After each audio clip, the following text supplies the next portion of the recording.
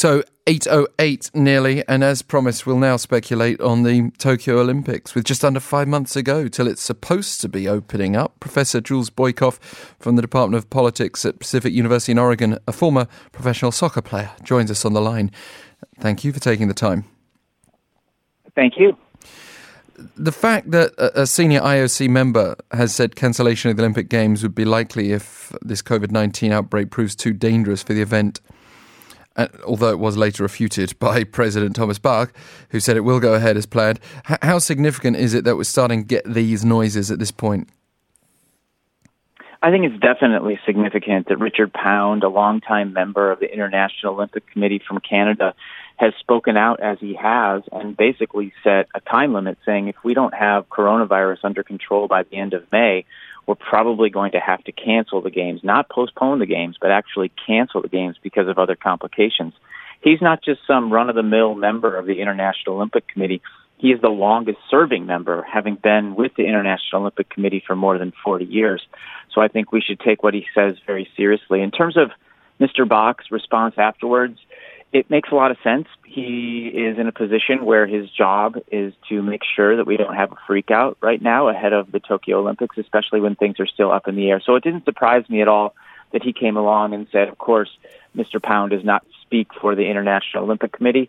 But I think that everybody at the International Olympic Committee is worried about this, and they're getting together in actually starting tomorrow over there in Lausanne to discuss it. The Olympics has been fairly resistant to political issues, to any previous outbreaks that we've reported on.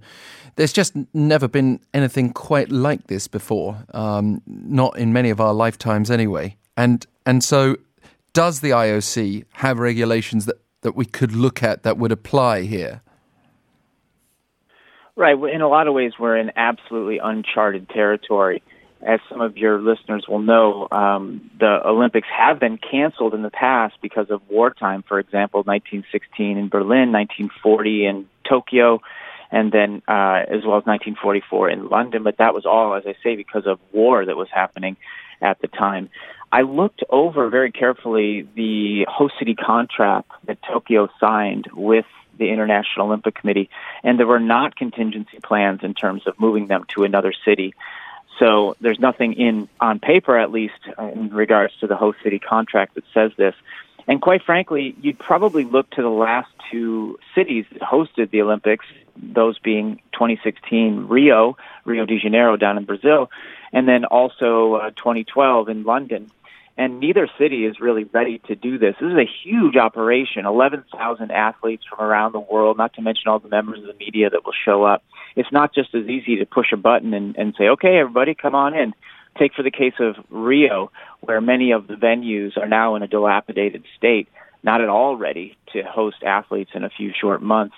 They're actually, some of the venues have been condemned, and no one's even allowed to enter them because they're dangerous now.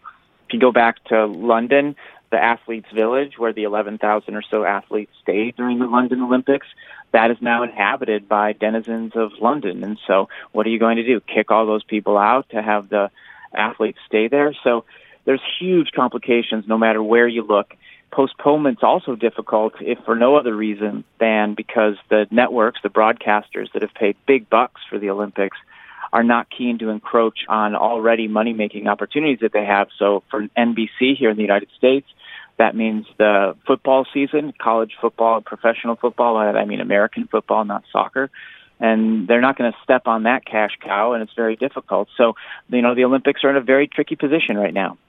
But do you not think that if the Olympics was to be postponed or cancelled completely or whatever kind of disruption, as you've said, postponement seems very difficult, or moving it, do you not think that if it was at that level, pretty much every kind of sporting event around the world would also be disrupted? Because that's already happening in countries like South Korea and Italy, where we're seeing outbreaks. If the United States is going to see a wider outbreak, surely any mass gathering of people is going to be problematic. There was even discussion of the Super Bowl, although not that seriously at the time, but there was even global discussion about whether the Super Bowl was appropriate with a mass group of people when the outbreak was just starting. Yeah, no, I think you're exactly right, and we're actually seeing that right now. If you look in Japan, all J-League matches, that's the top soccer league there in Japan, they've been canceled through mid-March, or at least postponed until after that date. There's been numerous events where they've just kept fans away, and the players have played, whether it's in Italy or elsewhere. So, right, we're seeing something really interesting and different right now. A Stanford University professor named Yvonne Maldonado said recently that, the Olympics are basically a perfect disease vector. It's a perfect way to transmit, is what she said.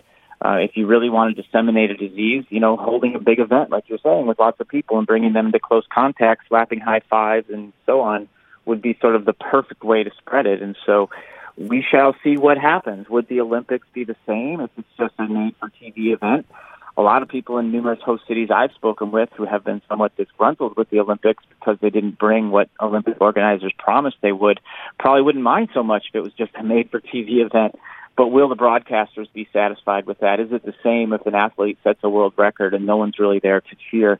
I think probably your listeners have a good feeling that it wouldn't be the same. Wouldn't be the same at all. Yeah, well, even before the Olympics is set to get underway, we've got Euro 2020 scheduled. Again, in your former sport of the soccer variety of football, that looks like it would be potentially in trouble if, again, we're at this point. What timeline would you say? So before, when you mentioned Richard Pound, that quote of, say, by the end of May, if we're at that point still talking about this level or more serious of COVID-19 outbreak, that would be the point at which you'd have to make a decision. You can't exactly wait until the day before the Olympics is due to start.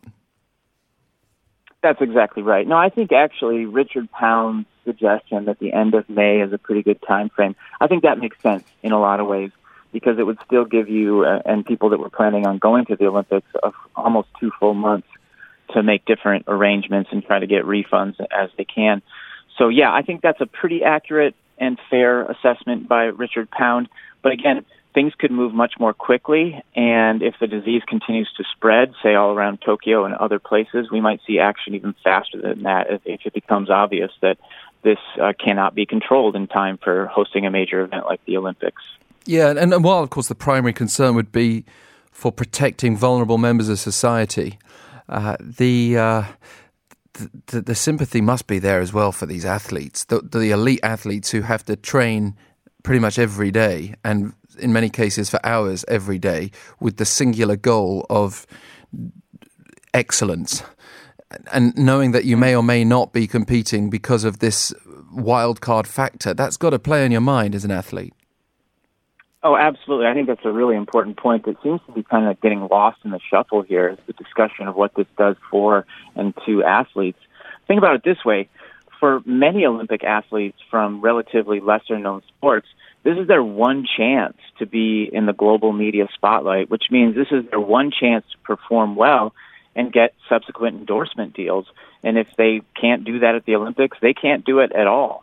And so what you're really talking about is undercutting the monetary success of particular athletes in a wide range of sports.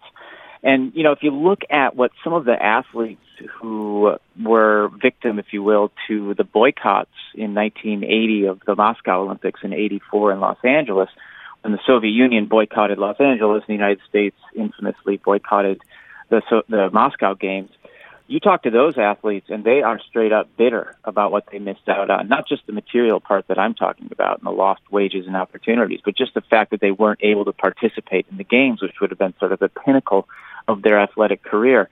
And so you're going to get a sort of different version of that if, in fact, the Olympics are canceled because of the coronavirus. But you're going to have a lot of very upset athletes, for sure. Yeah, I mean, just very briefly, because we are out of time, but the thing with the Olympics, of course, even if you were to say, right, we'll just hold the Olympics, but we won't have fans there, you've still got thousands of personnel involved, don't you, just to hold the games without the fans? True. I mean, you still have the volunteers. People forget oftentimes that, upwards, almost nearly 100,000 volunteers are required to pull off the Olympic Games, and you're going to still need them to pull people together. Maybe not quite as many, because you won't need as many for crowd control, but you never know who's going to show up at the gates, even if they're told they can't get in. And so, yes, there will be many more people. This will continue to ripple out as we start to figure out what's going to happen here. Yeah, and the accommodation for the athletes themselves, it really is a huge logistical nightmare if you're trying to contain COVID-19 and hold an Olympics at the same time. Again, like with many of our other recent interviews, we wait and see. Professor Jules Boykoff speaking to us from Pacific University in Oregon. Thank you very much for taking the time. Thank you.